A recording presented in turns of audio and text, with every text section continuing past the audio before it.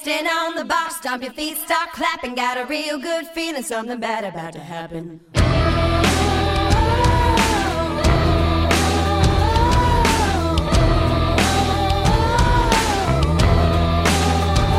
Welcome, Pewter Report readers and listeners and viewers, to another edition of the Pewter Report podcast, energized by Celsius. I am John Ledyard from PewterReport.com. Along with me today, the one and only Scott Reynolds, also of PewterReport.com. And despite our jovial tune, it was not a great night for the Tampa Bay Buccaneers.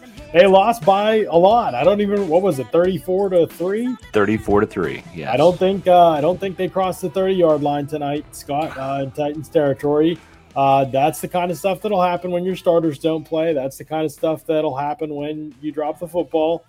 And yeah, it was a pretty all-around ugly night for the Bucs on offense. And on defense, it wasn't great either. Maybe later in the game got worse, but still good things to take away from this matchup that I'm excited to talk about. But I'm sure we're going to start with the ugly, as we usually do. We got to get things off. Yeah, I mean, I'm going to channel my inner Bruce Arians here and say that was a complete shit show. I mean, that was awful. 34-3. It was just a terrible night of football in general, and not just for the Buccaneers.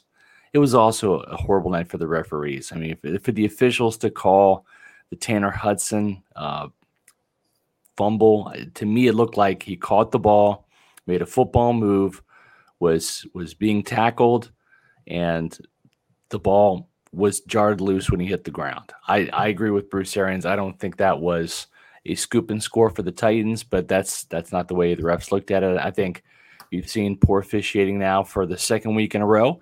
But, John, we've also seen a lot of things for the second week in a row. We've seen really crappy quarterback play. We've seen a terrible running game from the Buccaneers. Mm-hmm. We've seen god-awful special teams coverage. Yep. And we've seen a ton of missed tackles.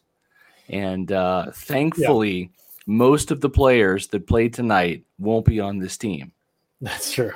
Good point. And we'll talk a lot about that tonight. And we'll talk about what's important and what isn't important, because not all the failures tonight are important. They just aren't. Most of the failures tonight are not important. Yes. We'll talk about ones that should be concerning you and what shouldn't be concerning you. And not only that, what to get really excited about. Because to me, even though the scoreboard was terrible and some execution things were terrible, and we will talk about that. I'm excited for September 9th, John. Hit the fast forward button. That's what I'm excited about. Me too. Season opener with competent starters, with the defending Super Bowl championship football team. In a better roster than this team showed tonight. That's what I'm excited for. Yeah, me too. And I'm excited for next preseason game as well, Scott, because we know the starters will play a good bit in that one. Yeah. And I think it's very important that they look much better than the team has looked over the last two preseason games. I'd like to see a running game, John. Yeah. Give me a running game. I'd like to see that too. And if the running game, maybe if they inhaled a few Celsius before the game, they would have been better off, Scott, because you've got your Celsius. It's powering you through this evening. Yes, I'm going to try and bring one into the stadium from now on, because I'm going to need one. I feel good actually right now, but Celsius always helps me. It powers active lives every day with essential functional energy. The Tropical Vibe is the newest flavor. It is a terrific flavor. Celsius for all of us has really changed the game, giving us the energy that we need without the drop off. No sugar. It's healthy stuff. It's great for you. It accelerates your metabolism. It burns body fat. It's great for an exercising, fit lifestyle, which is something Scott and I aspire to. It's been very, very helpful for us. John more than I, for sure. I don't know about that, but I will say this. Today I went on Amazon. I clicked on the Pewter Report banners. I went to Amazon and I ordered a case of the orange, which is my favorite flavor, and a case of the watermelon, which is Ashley, Mrs. Reynolds, Mrs. Pewter Report's, her favorite flavor. And I did the subscribe and save. I saved 5% on the order, and I'm going to have that shipped to me every single month. So that's a great way to save a little bit of money on your Celsius, is to buy it in bulk on Amazon and have it shipped to you with the subscribe and save. Absolutely. So make sure you go to Celsius.com, check out those things, do the Amazon thing, get the subscribe and save. Just did that myself for a buddy of mine. It's great stuff. Celsius is the way to go, man. It's going to change the game for y'all. Already got people. Number one, Peach Vibe. Peach Vibe, very popular. Peach Vibe is very good. That's the top five for me. Yeah. Great choice. You know what else is the top five for me? Well, actually, let's start with the bottom five. Should we go negative first? I don't know. I don't want to go right to positive after a game like that. But let's start negative. Yeah, okay. It's things we should actually be concerned about from this game. Dropping the football. I'm not going to go on and on and on about it because I've already gone on and on and on about it. I've written about it. I've talked about it. I've podcasted about it. I've tweeted about it. It's just ridiculous, Scott. Like, you catch the freaking football. Especially O.J. Howard. That was disappointing. Okay. And it's not, and it was tonight. It was bad because it was him twice, and he blew protection. He wasn't good in the run game, and he just there's no way to cut it. I've been an O.J. Howard. I've been trying to maintain the hope for him. He was horrible tonight, horrible. Yes. And so, I mean, it's got a lot of rust to shake off. Bruce Arians is dead right about that.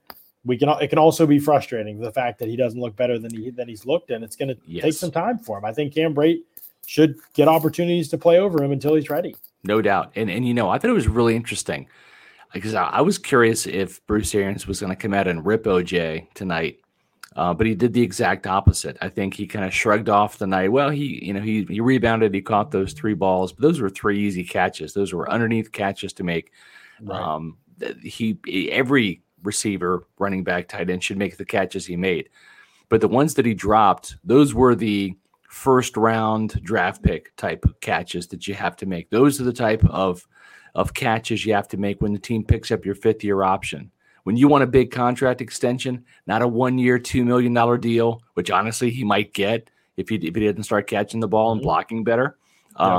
Those are the catches you have to make. But I thought it was interesting that Bruce Arians came out, John, really with the kid gloves. I think it was to keep OJ's confidence up. But honestly, I don't know how confident that he is. We've seen him drop a ton of passes in training camp. He really is struggling, I think, with the mental aspect of the game right now, coming back from that injury.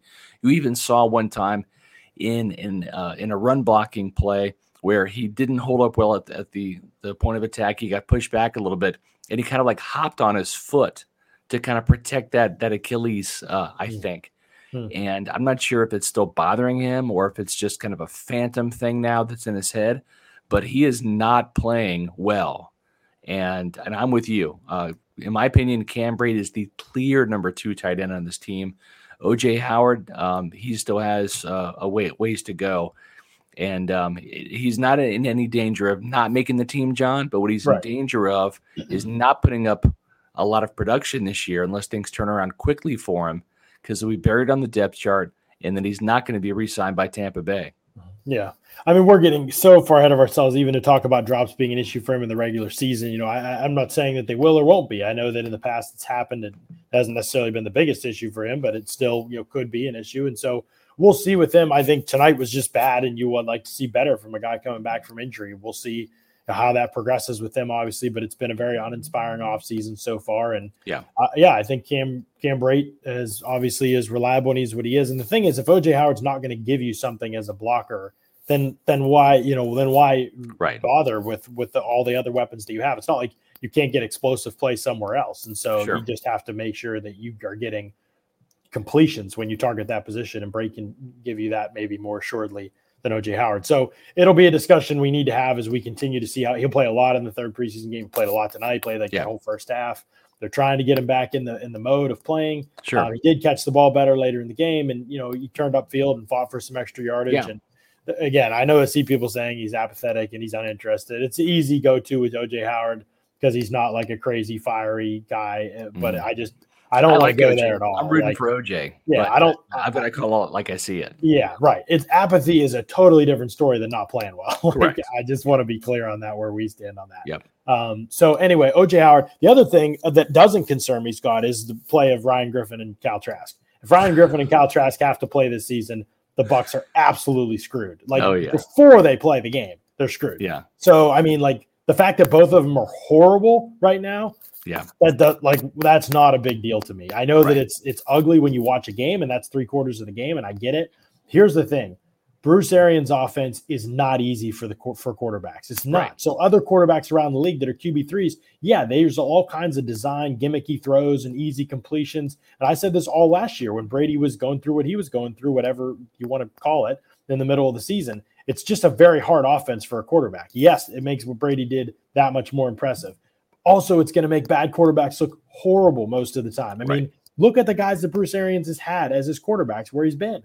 It's a ballers-only club. That's what it is. You don't have guys coming off the bench balling in this system. It's taken Gabbert a while to get to the point where he played well, and he played well tonight, by the way. Scott, I know you want to talk about that, and I give him credit for that because the offense is that way, and I know it was only 3 drives, but he's 3 for 6, and all 3 incompletions were drops. And not only that, I thought they were pretty solid. They were really well-placed throws, and a couple of them were tough. The one to Darden was low and away, exactly where it should be. The lofted one to O.J. Howard came out of his hand all weird, but it kind of dropped right in there. It was a nice catchable ball, and then the last one Howard dropped was just right down the seam, wide open, but it was perfectly placed, right in stride, no adjustment needed, and he dropped it anyway. So hats off to Blaine Gabbert for sure, but Ryan Griffin, Kyle Trask look horrible. I'm not concerned about it, but if the Bucs get to a QB3, they ain't winning. Yeah, there's no doubt about it. I mean, you can have all the weapons in the world, but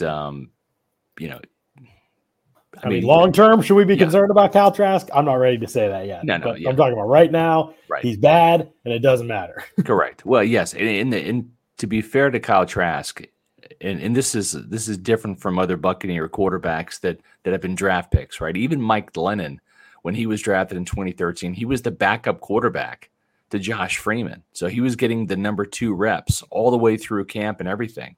Yeah, and in the preseason, and you got to remember that because Kyle Trask has not gotten the number 2 reps. There's been practices. I mean, the first Titans practice, he didn't even throw the ball, right? On Wednesday's practice, he didn't even see any reps.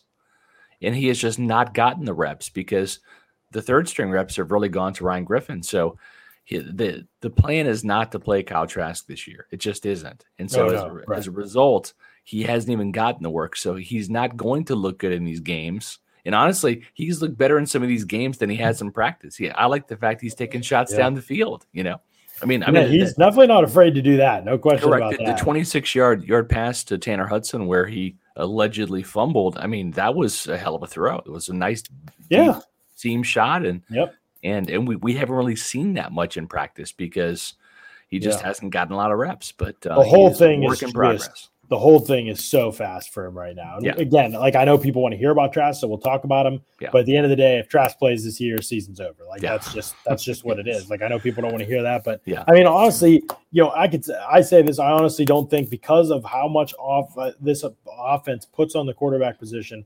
Even if Blaine Gabbert played, I don't think the Bucs would win more than 6 games. Like I really don't. I know. Oh, come on now.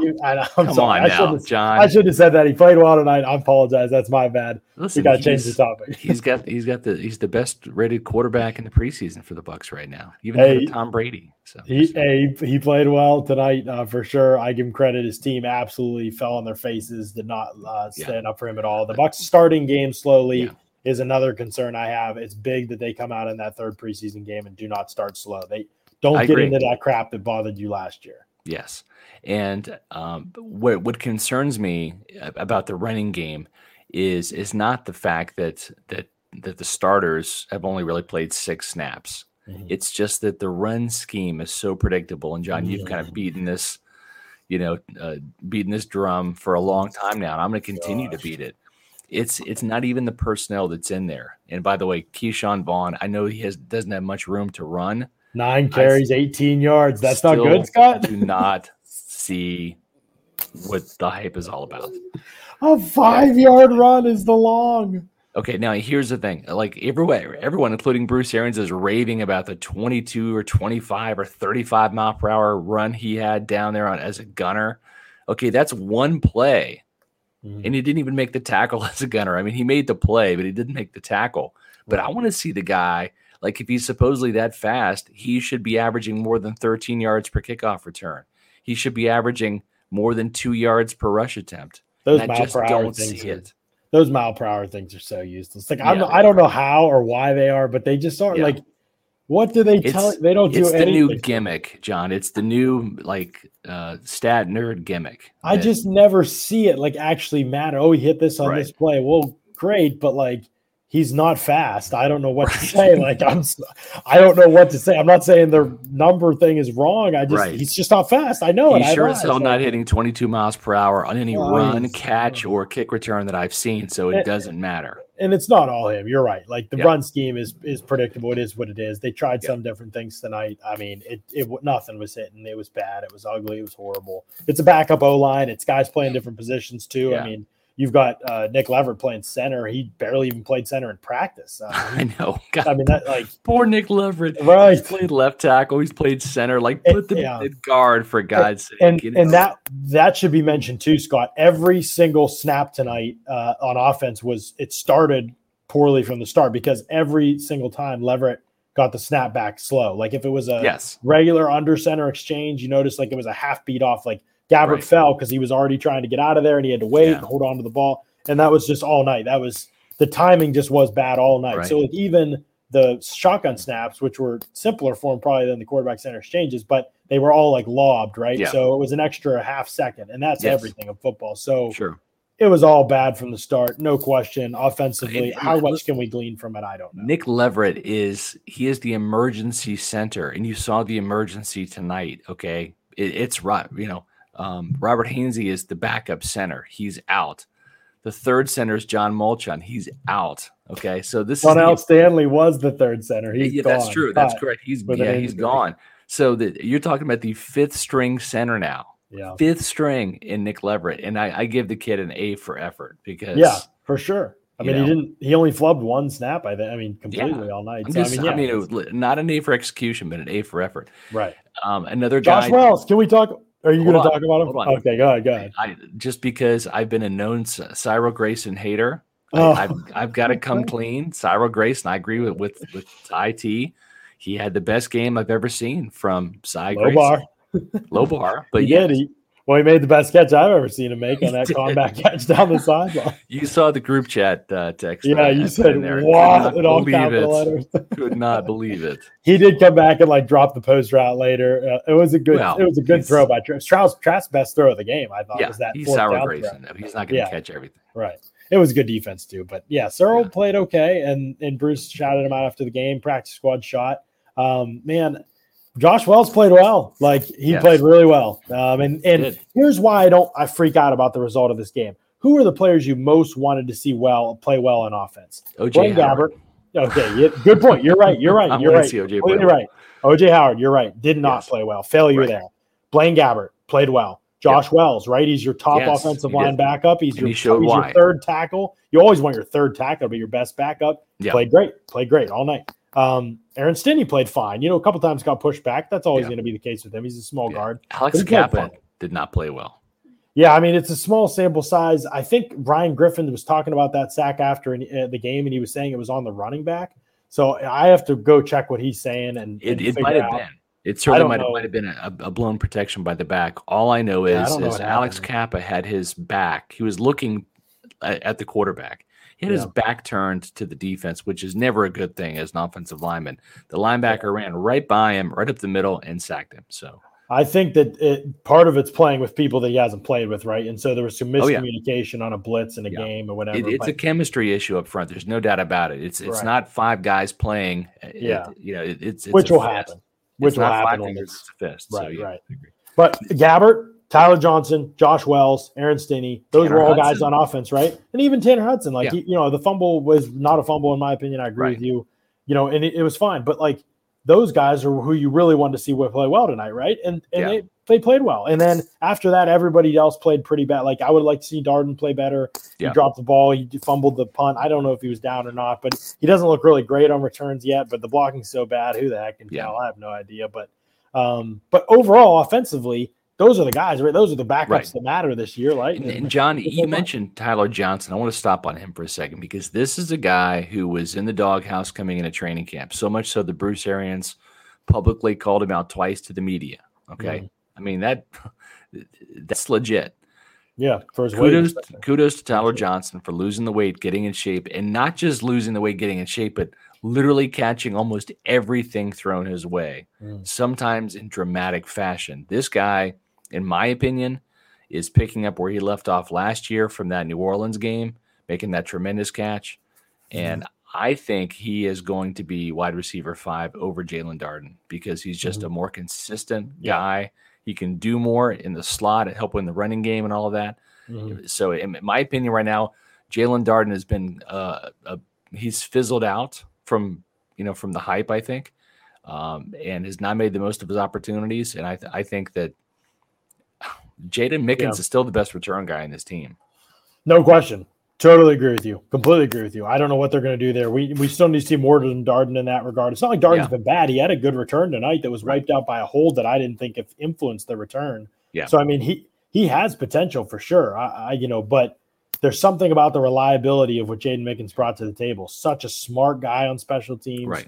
It doesn't make mistakes. I really value that. I mean, and you even saw Darden tonight, right? He tried to do a little too much, fumbled the ball. That could have been disastrous on his second punt return. Mm-hmm. I mean, we'll see what happens. I mean, again, I'm still real excited about Jalen Darden, but you're right. Right now, Tyler Johnson has gotten back to where he was. That's encouraging. That doesn't always happen when guys come to camp out of shape. It can be downhill fast from there. And so kudos to him for getting it together. And he looks like I think he'll split wide receiver 4 reps with Scotty Miller, honestly. And right now, Arians doesn't seem to care if they play on special teams, really. So they're not going to probably. So, they could. Bucks Time 12 says, who do we cut to keep 7 receivers? Probably your 4th tight end. That's a possibility. We'll talk about defense in a second, but there's a couple different options, Bucks Time 12, that could get you there. But I think most of them are involved the tight end for sure. Okay, so offensively, Scott, we kind of addressed. I really think the players that needed to play well were the bright spots for the most part tonight, other than maybe O.J. Howard and Jalen Darden. Yeah. And, guys he wanted to play well, like Cal Trask, okay, well, he didn't, but, you don't need him to play well this season. So I think that there's something that can be taken away from that offensively as encouragement. Most of the reason why you're frustrated and pissed off right now as a Bucs fan doesn't have to do with guys that will play in 2021. That's true. Let's flip to defense. We saw some really good things from the defense tonight, I think. I mean, the game, I know the score doesn't indicate that, but defensive touchdown, bunch of short fields. Yeah. Ugly all around in some ways in that regard. How about that guy right there? Dude, I'm taking the L right now, Scott. I never do this in preseason. I never do it. He is going to be way better than my grade on him. He just is. And I know I was evaluating 2019 tape, and I get it. If you're listening to the audio version, we're talking about Joe Tryon Shoyinka. Yes, that's how he's being known as now. Right.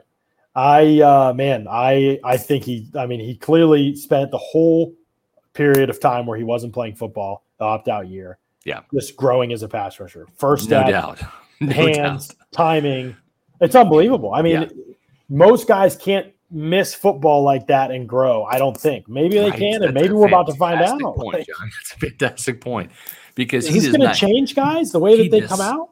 He does not look at all like the guy that was lined up in 2019 in a Washington Huskies uniform. He just doesn't. He looks so polished now. I mean, I saw a dip and rip. I saw a long arm. I saw a bull rush.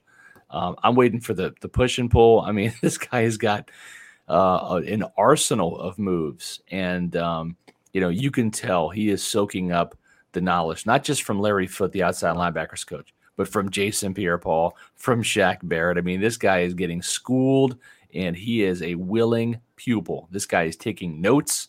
Mm-hmm. He is studying. He is doing everything, because he is going to be a factor and a force on third downs this year. What you're saying at Bucs practice, you're seeing Tryon come in on third downs or nickel rush situations.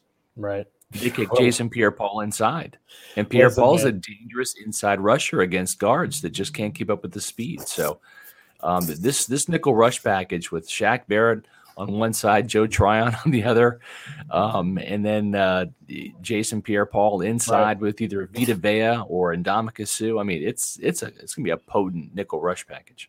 Listen, dude, I'm just being honest with you. You know me. I wait. I don't take L's early. I don't take W's early either on prospects and players.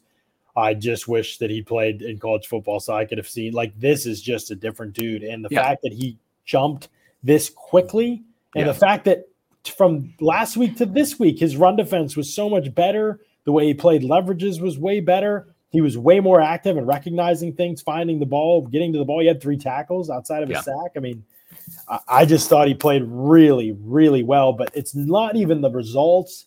It's just like looking at him. Like, it doesn't – edge rusher is easy, right? Like, if you can explode and you can bend and you can move, like, and you're physical, you're going to win. Like, you're going to win, and like that's it. It doesn't matter. You could be a horrible run defender your whole career, and it doesn't matter. It's just like Nate Pitts says. I mean, he plowed through Dylan Radins, the second-round pick of the Titans, just put him on his ass. And to me, that's what's exciting, is not just the speed, but the speed to power. It's not just the bend, but it's the strength to go along with it too. And this kid is just getting started.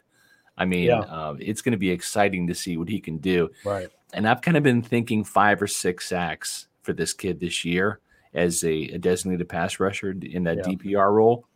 Listen, man, the sky's the limit. I wouldn't be shocked. Now, I'm not predicting it's going to happen. I wouldn't be shocked, though, if he ends up leading the team in sacks. And the reason why I say that is because Mark Anderson out of Alabama was I think a day 3 pick for the Bears. Now, he never really amounted to anything. He was just a DPR, but as a rookie, I think he had 12.5 sacks. So sometimes you have that kind of anomaly type of situation. And, listen, teams are going to be focusing still on Shaq Barrett and Jason Pierre-Paul because they are the known pass rushers. They're the guys that have made the mark in the NFL, and Tryon's going to sneak up on people. He just is. Scott, when I was watching Tryon Shoyinka play tonight, I was just kind of typing on Twitter. And I try not to jump to conclusions. Anybody who's followed me for any length of time knows I take it easy. But when a guy moves and bends like that at full speed, every snap consistently, doesn't matter. I mean, Radunz couldn't even block him. And during halftime, right before halftime, after the Titans kicked that field goal, Teron Davenport from ESPN comes over to me in the press box, and he leans down and he says, it's a pretty good first half, but the Titans are going to have to figure out how the heck to block number 9 because that guy is unbelievable. I was like, buddy, like you're seeing – and he liked him coming out, and I knew Teron and I talked about him, and my goodness, man. I mean, he looks like a real player, not just a good player, but it could be a special type of ceiling for him.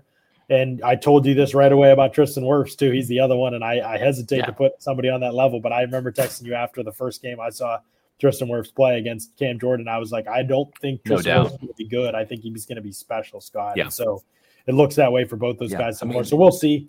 And here's the thing, John. They got him at number 32. Yeah, right? that's ridiculous. I mean, that's huge. Okay, Pat O'Connor. And by the way, I mean, we also had him at number 32 in our Bucs mock draft on Pewter Report. So our Pewter Report loyal draft nicks out there, the people that read us around draft time, we're not surprised. Yeah, by Joe almost like we know stuff. Yeah, exactly. It's like, we had him in the mock draft, we had him as a Bucs best bet, and he's really good. So imagine that. Yeah. Pat O'Connor, man, what a performance. O'Connor. Like, we say all this about Joe Tryon, and obviously his ceiling is light years beyond Pat O'Connor, but Pat O'Connor was probably the best player in this game tonight. Yeah. Like, what a performance. He was. A couple tackles for loss and a sack. Absolute handful. I mean, he forced a bunch of other tackles for loss, too. Did. He was amazing. He really did. What I liked about him, and you and I were on the exact same wavelength watching the same play, it wasn't even so much the penetration that he got, the sack that he got. It was a play where he was getting double teamed, and sometimes it's an instantaneous decision.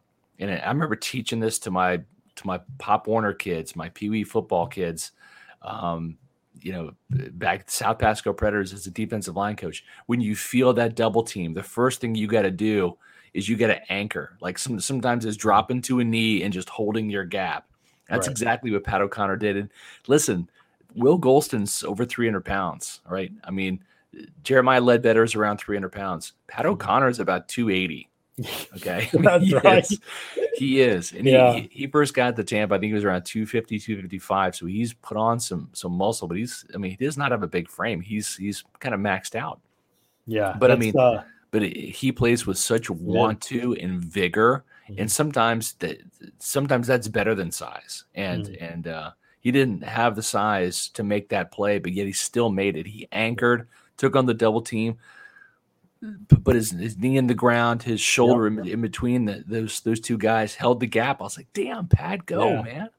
Yeah, he played great in multiple capacities, right? You want a first step. If you're that size and you're going to play inside, be it 3 technique or 1, whatever, you have to have a first step. If you don't win with your first step, you're just going to get carried wherever. John, we've got some breaking news. Oh, do we? We do. Hope it's Good right break there. That guy made the team, according to Bruce Arians. Oh, yeah, that's true. Bruce Arians did say that. Yes, he said Pat O'Connor made the team tonight. He said Grant Stewart maybe made the team tonight. We'll see. We'll talk about Grant Stewart in a second. But, yeah, Pat O'Connor, I mean, even on his pass rush, it's like a quick move, right? Like he's winning quick. I mean, that – and I'll talk about Khalil Davis too in this same breath, Scott, because if – again, I do the same thing I just did on offense. If you were a Bucs fan going into this game tonight, you didn't care about the score. You cared about seeing if a certain number of players played well, right? Guys who will matter for this season. Yes. Joe Tryon is one of those players. Joe Tryon-Shenko obviously is one of those players. Khalil Davis is one of those players, and he played great tonight. He was a great game for Khalil Davis. He continues to get better. He knows what his role is going to be. He's working at it. Pat O'Connor probably wouldn't have been even on your list, but he played great. He did. So there's another one that you really, a guy that's going to make the team. Yeah, and remember, he's a core special teamer. He will run down on kickoffs. He will. He plays on all four phases. Yeah, he'll block punts. Kickoffs. He blocked a punt in Denver last return. year. And so those guys, Kevin Minter, who's your third linebacker, was one of the best players tonight, and so much better than Joe Jones and KJ Britt and Grant Stewart, who we'll get to in a little bit. He did play well. Antonio Hamilton, who's probably going to be your fifth corner. He played great tonight. Pass breakup was right there on another catch that he allowed. It was just a great catch. Was right there. Good run defender. I mean, I can't believe his run defense. Like blitzes, like he's gotten a little bit of everything. I've been really impressed with him. I don't think he's a great athlete, but man, he is feisty and physical and smart. He's a great fit, I think. So good find again by Jason Light with him. So, I mean, like those are guys you wanted to see play well, right? Yeah, Ross Cockrell missed a couple tackles. He's probably not going to be a safety. Nobody's thrown downfield against the Bucs at all, by the way, in 2 games. So, like, we haven't seen like one vertical ball, I feel like.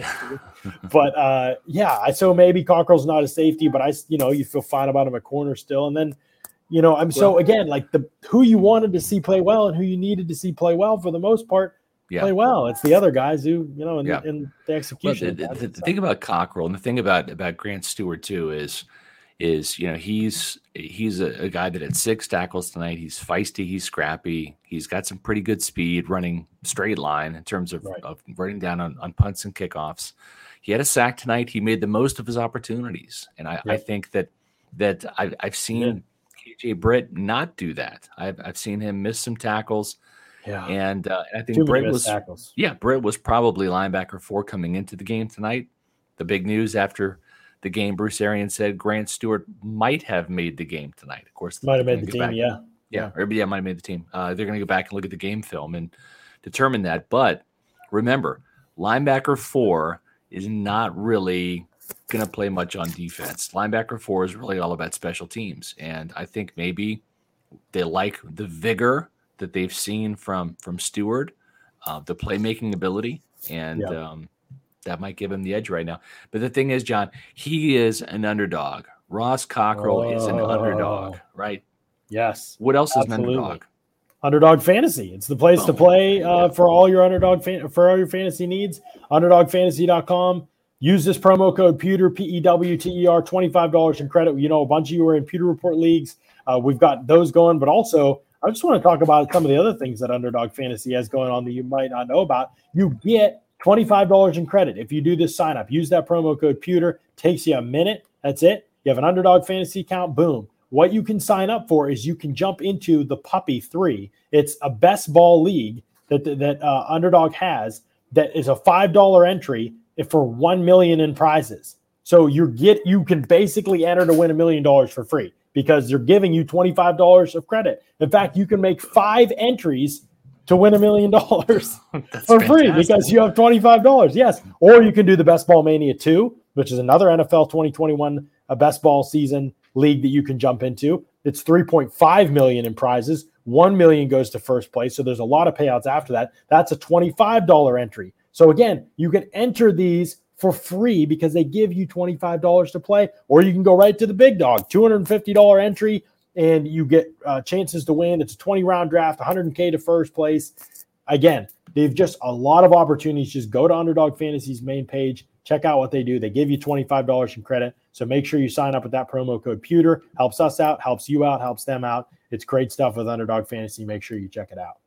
So we talked about a lot of the players who played well tonight, Scott, and stood out defensively. Were there players who frustrated you or disappointed you with what you saw defensively for the Bucs tonight? I know we mentioned a couple linebackers who I'm just still struggling to see. I thought it would be closer between them and Kevin Minter for linebacker 3, and I don't see it. Kevin Minter played really well. I mean, I think he's clearly the third best. Yeah. I would say, I looked for Joe Jones to maybe have a little bit more momentum coming into this game after his pick 6. Mm-hmm. I just didn't think he stood out. And this was a game tackles. that he needed to stand out. And Chris Wilcox, I haven't seen much of him to be excited about in practice and certainly in the game. When you get beat for a touchdown in your limited opportunity. And Nate Brooks, same thing. Nate Brooks needed a big game tonight. He has the huge offsides on the third down stop. Then he gives up the touchdown. How are you offsides as a corner on third down? I mean, come on. Like, you know what I mean? Like, that's one of those things that it's just like, dude, like, you go a whole season and your team doesn't have a corner to be offside one time. Like, and I will say, too, that there was a noticeable drop-off from Khalil Davis and Raheem Nunez-Roches and Pat O'Connor between that 3-man defensive line. And then the next group. Kobe. Yeah, with Kobe Smith, with Benning Potoahi and Jeremiah Ledbetter. I thought that threesome right there was that trio was really lackluster, in my opinion, in terms of stopping the run, making plays. It was night and day between the first group and then the second group, in my opinion. Yeah, I think the Bucs D-line does have kind of a high floor. It's kind of a high floor group for the most part. Benning's had some good plays, honestly. Yeah. But you're right. Those guys, Kobe especially, I mean, he's going to be one of the 5 on tomorrow, I bet. Yeah. And TJ Simmons is going to be one of the 5 who's gone out. Receiver. Oh yeah. Oh my gosh. I mean, come on, buddy. You get like 2 opportunities. You don't get. It's like Josh Pearson's story. It's like Josh Pearson, exactly. It's like, come on, like. So those things were not good at all. Yeah, I agree with you. And Wilcox. Here's the thing. It's going to be Antonio Hamilton, I think, and then they might keep 6 corners and D. Delaney. But if they keep 6 corners, then I didn't think Javon Hagan helped himself tonight. Again, he tackled better tonight, I thought. Right. But late, I mean, there's a floater to the sideline, and he still didn't get there in time to break up the ball on that third down. I think he's good enough to make the team, but this team, that's hard. I don't know that he's there. And if Cockrell can be your hybrid 4th emergency safety and be a corner, I think you only carry 3 safeties on game day. So it seems like Bruce Arians keeps talking up D. Delaney, but to me, Antonio Hamilton is – not that Delaney's been bad, but Hamilton is like a proven thing on special teams. Yeah. He's played all 4 phases for a lot of his career. He's played defense. Now he's playing in the slot, and it's been great. I mean, like, he's not giving up anything uncontested in practices. He's not giving up any – like, I just feel like he checks a lot of boxes, and he's clearly better than D. Delaney. I agree. And we have a couple guys, Eric Cullison's one of them, talking about Elijah Ponder.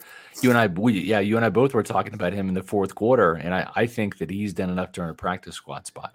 I mean, third down stop, boom, right in the red zone, like huge play. 4th down stop, boom, in the red zone, short yardage. Really impressive. 2 totally different types of runs, too, and he played them both great. I think he's been really good. He is not a great, tremendous athlete, but he's got enough of the, like, if you've heard me talk about the 4 pillars of pass rush athleticism, like he's got a little bit of burst and a little bit of like flexibility and a little bit of change of direction to him. Anything over a long distance, you're going to be disappointed. Right. Yeah. But over short bursts, I think there's enough there where I would say, to me, he's been much better than Quentin Bell, much better than Ladarius Hamilton. Cam Gill's barely played. I mean, I don't know what's going to happen with Cam Gill. Maybe IR. I don't know. But that would be Ponder would be the edge guy I want to keep on the practice squad, to be honest. Right. Yeah, I agree with that. Tremaine Pope was hurt tonight, Nate Pitts. I see you talking about Tremaine Pope. Yeah. Here's another guy that's going to be gone early next week, CJ Prosise. Yeah. Did he play tonight, Yeah, Scott? He had a catch. He had like an 11-yard catch or 10-yard catch, something like that. But in the 4th quarter? He didn't even have a carry? No. Oh, my goodness. It's because they keep feeding the very productive Keyshawn Vaughn the ball. That's what it's all about. Look, I mean, Gio Bernard had 1 carry and got half a yard. I mean, it was you can't get a half a yard or like whatever, a 1 yard on 4th. Oh, my gosh. It was Well, and really the thing is you got to keep in mind, too, it's like this team wanted to see Kyle Trask throw the ball, right? They just didn't run the ball at all. It had nothing to do with the score. They could have, if they wanted to see CJ Prosise They could have, featured him a little bit, but they didn't want to. They wanted to see Kyle Trask throw the football. Right. Speaking of things that get featured, Scott, let's talk a little bit about our friends over at Manscaped. Oh, with John, it's time for game balls then, right? Oh, it is time for game balls. Time for game balls. And I'm going to bring Matt Matera in to give you his game balls as well. Okay, that's Matt, fantastic. Jump in here and talk about. We're doing some Manscaped game balls presented by Manscaped. Your balls will thank you. Wow. Should we do you want to do the game balls first, or you want me to talk about Manscaped first? Let's talk about Manscaped. Then we're gonna do the game balls, John. All right. The Manscaped, the big thing you got to know is the Performance Package 4.0, ladies and gentlemen. Let me tell you about is it weird that we're doing the Manscaped read with Matt and I both? It's like, hey. Well, actually, listen, John. Let me handle this. I've got a new read here for us. Oh, okay. Do you like playing with balls? No, go on. No, I'm not talking about footballs. I mean your balls. Our friends at Manscaped, the global leaders in below-the-waist grooming, want you to shave your pubes with the best Tom Brady of ball trimmers, the brand new Lawnmower 4.0. That's this bad boy right here. Only the GOAT technology for the greatest balls of all time. When you're trying to get into the end zone, make sure that you use the right tools for the job and choose Manscaped. 2 million men worldwide trust them. So join the movement with our exclusive offer using the promo code PEWTER on manscaped.com for 20% off and free shipping. So let me get this banner up here because this is important. Everybody needs to click on that 20% off with the promo code PEWTER so they can save money on Manscaped. The world's starting to open, and the Performance Package 4.0 for Manscaped is here to help you get ready. Inside, you're going to find the brand new Lawnmower 4.0 trimmer, the Weed Whacker ear and nose hair trimmer, the Crop Preserver, the Ball Deodorant, the Crop Reviver toner, plus 2 free gifts. And that's the Performance Boxer Briefs and the Shed Travel Bag, which is a very nice travel bag. Got it right here. I got one myself. Big fan. Comes in very handy. It does. The Performance Package 4.0 for Manscaped is the perfect package for your package and a great key for the great grooming and hygiene routine to make sure that your crotch doesn't look like Troy Polamalu. The brand new Lawnmower 4.0 is here to make your defense go to the next level. This 4th generation trimmer features cutting-edge ceramic blade to reduce grooming accidents thanks to their advanced skin-safe technology. The Lawnmower 4.0's got a 7,000 RPM motor, a new multi-function on and off switch that can engage with the travel lock, and it gives you the ability to turn on the 4,000K LED spotlight on and off when you need the more precise shave. Did I mention that it's waterproof too? It is. So this package comes with the Weed Whacker, which is to chop the worst weeds up top and in both of your ears and nose. The Weed Whacker is also waterproof, and it's got a 360-degree rotary dual blade system. I use it. No snags, no tears from that. It beats plucking your nose hairs. So get 20% off plus free shipping with the promo code PEWTER at manscaped.com. They've also thrown in 2 free gifts with their Performance 4.0 package, the Manscaped Boxers and the Travel Shed. I'm going to throw in another gift for you just in time for football season.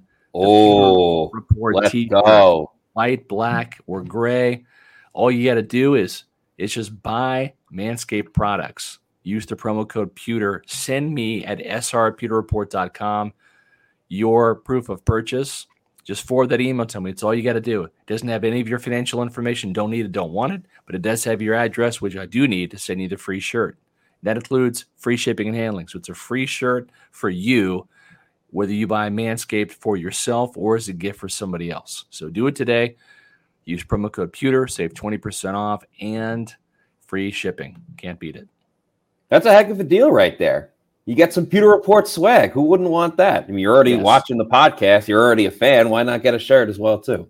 And you got cleanly shaven balls, too, man. It's a tremendous deal. It really is. Exactly. Okay. So let's go to game balls. Matt Matera, who is your game ball getter for this particular episode?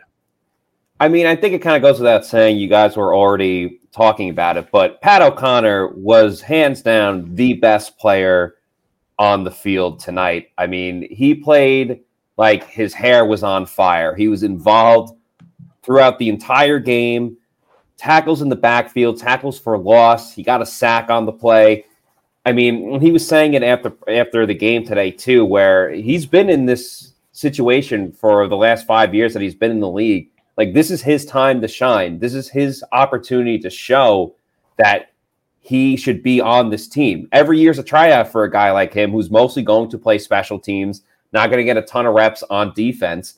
And I thought the entire defensive line as a whole was great. I'm not going to name every single person because there's other game balls to give around. Yep. But I mean, his imprint on the game, you could feel it everywhere. And just like he set the tone for the defense tonight. Him and Joe Tryon were just two guys that were involved on so many different plays. He was so quick to get into the backfield. And we saw legit improvement from a week ago where he was getting into the backfield and not making the stops to this week. As many missed tackles that the Bucs were having, Pat O'Connor wasn't one of those guys. He was wrapping up. He was finishing the play. So we saw a literal step forward in the progression of his game. And that's why Bruce Arians said that he's a lock to make this team. That's right. Yeah, and he deserves it. Matt, how about your this might be a little tougher challenge here, but who is your offensive game ball going to? Yeah, I don't really think too many people really deserve a game ball, especially in these type of situations. You try to look for like a skill player that really stood out, and that wasn't necessarily the case. So I'm going to go to the offensive line, and again, this is what John was talking about too, where important backups that need to have a good game did have a good game. And I thought Josh Wells was that type of guy. Yeah. He pass blocked really well. Overall, I thought he was efficient blocking up front. He was picking up blitzes when they were coming his way. I think the biggest thing for an offensive lineman, as you know, is when we're not really talking about him too much, that's normally a good thing. That's right. I mean, we saw O.J. Howard line up pretty much, on the edge as well, and he allowed a sack. And that wasn't the case for Josh Wells. So there were obviously, when you only scored 3 points, there's not too much to take away on that side of the ball. But Josh Wells, you got to be happy about where he is on this team as the primary backup at offensive tackle. I think going into the season, that first week against Dallas, if there's a situation where he has to come in, you feel pretty good about it based on what he did tonight. Yeah, I agree with you on that. I'm going to give you my game balls for tonight, and then we'll have John kind of wrap up with his. So for my game balls tonight, I'm going to go on the defensive side, and there's no surprise. Joe Tryon Shoyinka, right? This guy just dominated in that 2-minute drill, got a sack.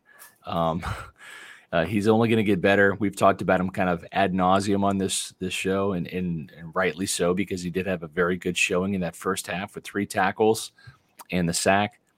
I would say on the offensive side of the ball, I would naturally be more inclined to go with Blaine Gabbert because I thought he played really good tonight. And if you factor in those 2 drops by O.J. Howard, if he catches those balls, Blaine has a pretty fantastic night.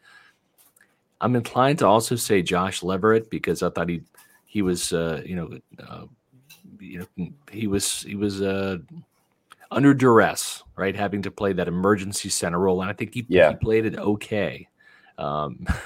If you had gone to Josh Leverett at the start of training camp and say, do you think you'll be playing center for the entire game in the second preseason game? He would say no. And of course, everybody on the team would say no, but that's exactly, what transpired. And I thought he did okay, but in reality, my game ball is going to go to Tanner Hudson because this was a guy that I think the pressure was on him a little bit, that he had to play tonight with that sprained wrist that caused him to miss a couple days of practice this week and really kind of put his playing time, I think, in jeopardy to a degree. But he was a gamer. He showed some toughness. And I think that he's not the best blocker, but the fact that he decided to suit up and play, and not just play, but 6 catches, 74 yards, played really well. Yeah, I mean, he's Mr. August for a reason. Yeah, exactly. So I think that he knew that tight end 4 job was on the line, and he really kind of grabbed it almost by default because Cody McElroy would have gotten those reps had Tanner Hudson not played.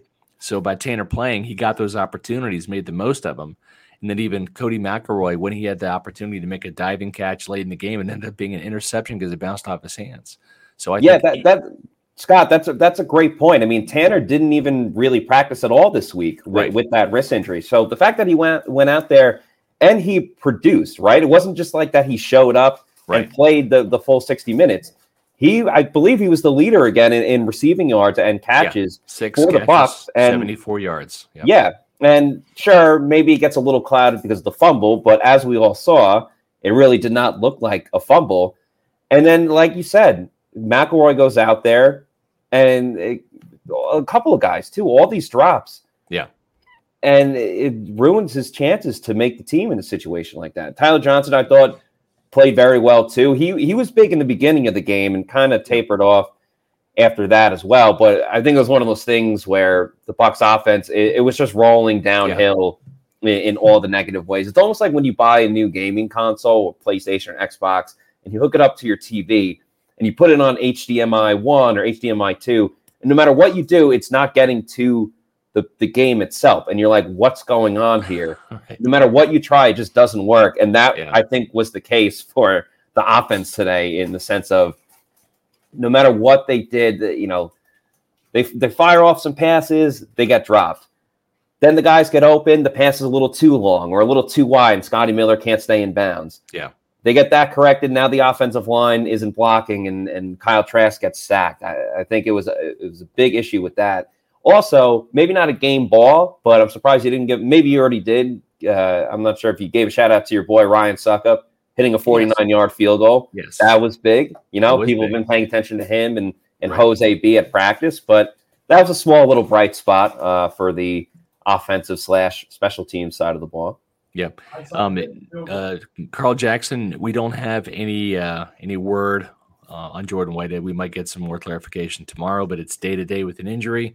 Bruce is not really talking about injuries since it's the preseason. He doesn't have to, so we're not sure if it's the shoulder or if it's something else. We'll have to see. Is John there? Is he going to give us his game balls as well? Yeah, let's get John. You want to get your game ball? All right, John. Sure. We've got the final edition of Game Balls presented by Manscaped. Your balls will thank you. These are mine. Okay.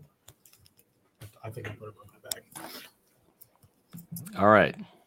John Lidger returns to wrap up the show with our Pewter Report Game Balls, defense and offense. John, who you got? Well, defensively, I'm going to go Joe Tryon-Shoyinka. I don't know who you guys picked already, so I apologize. Obviously, Pat O'Connor was a beast. I know Matt picked him. I did hear that.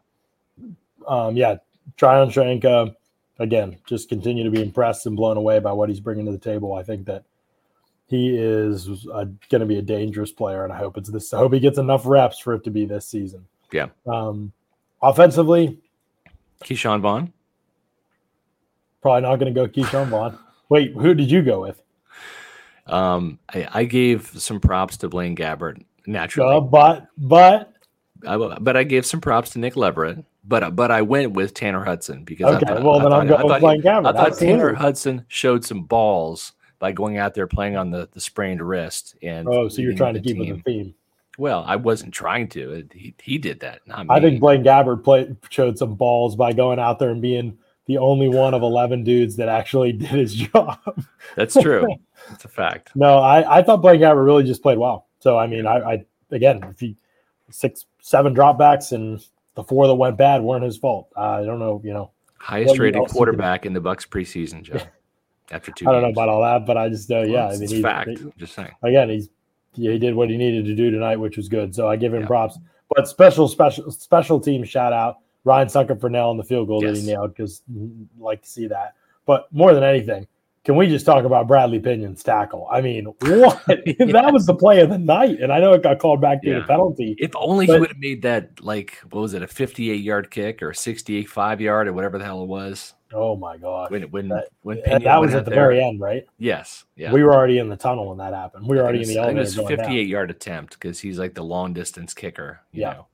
Well, I thought that his tackle was, if he'd have made the long distance kick, it's over. We're renaming it the Bradley Pinion Manscaped Game Balls. That's true. Yes. But what a tackle, and what to track him down, like Yes. That was just a heck of a play. That was amazing. And watching him for the press box was sweet. I'm not going to lie. Yeah. But yeah, he's really is the savior of that kickoff coverage group, because if he doesn't put the ball in the back of the end zone, they're giving up a 61-yard attempt. That's right. Yeah. And if not for him, they're giving up touchdowns. So yeah, 61-yard kick. I mean, I know Arians had some choice words for him, but he was mostly joking after the game. Yeah.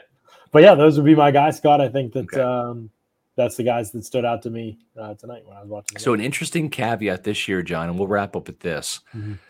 Usually the Bucs, well, not just the Bucs, every fourth preseason game for the NFL is awful because it's this type of performance from these types of players. Yeah, that's what tonight was. Yes. So this is really like preseason 4, but since there's no fourth preseason game and you have that extra bye week between the start of the regular season, what Bruce Arians has elected to do, and probably some other coaches around the league, although we have television on the Buccaneers, but what Bruce Arians has elected to do is play the starters at least a half in this next game because he wants them used to the. Yes, I missed that.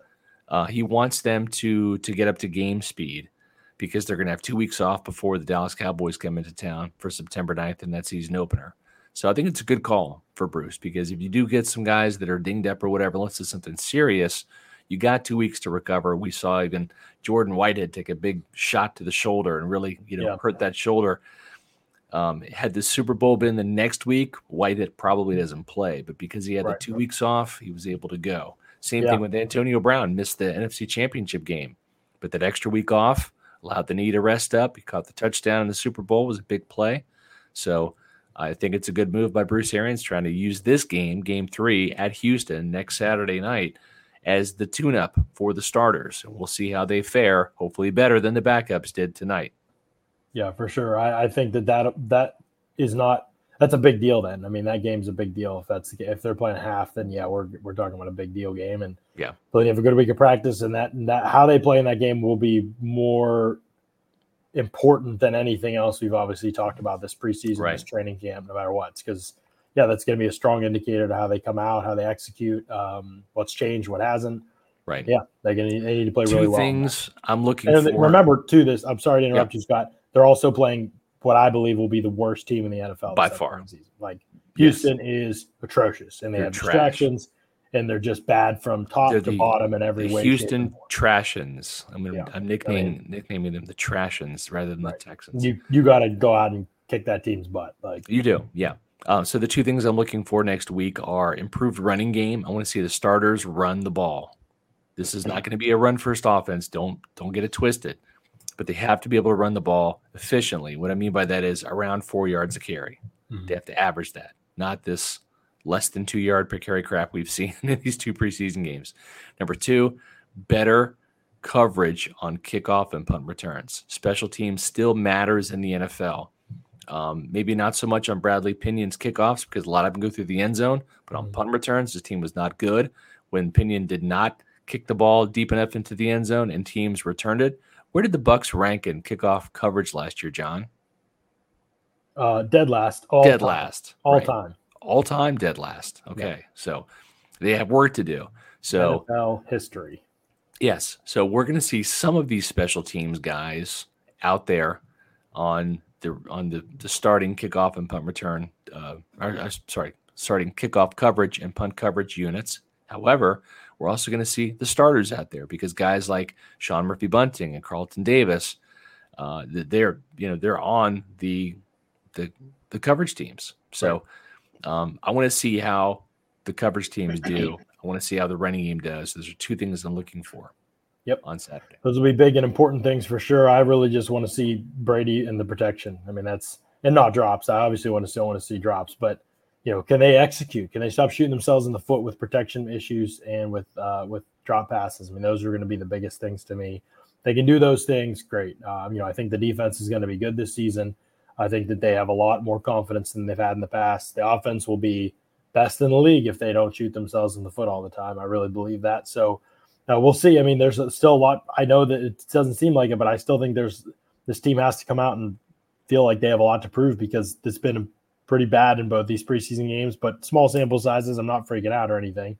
But yeah, this there's more questions than you'd like just on execution, not on you have the players you need.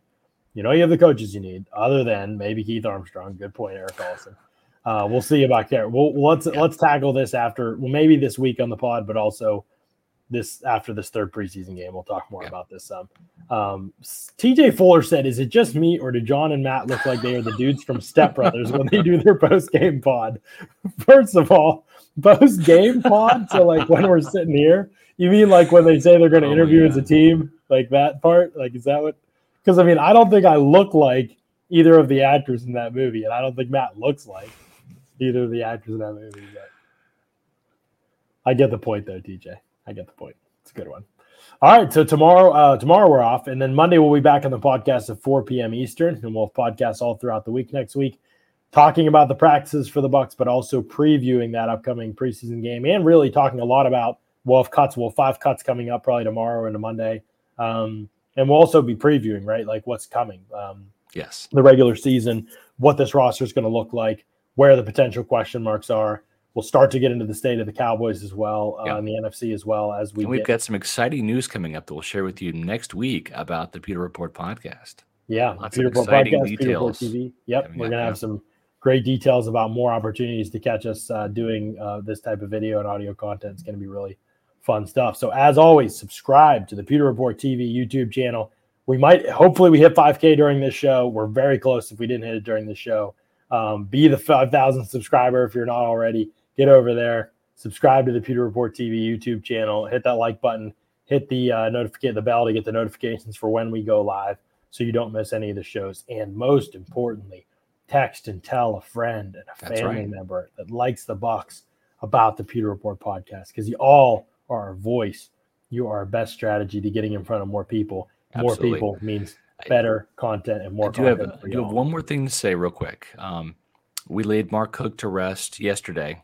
The Pewter Report staff was there at Mark's funeral.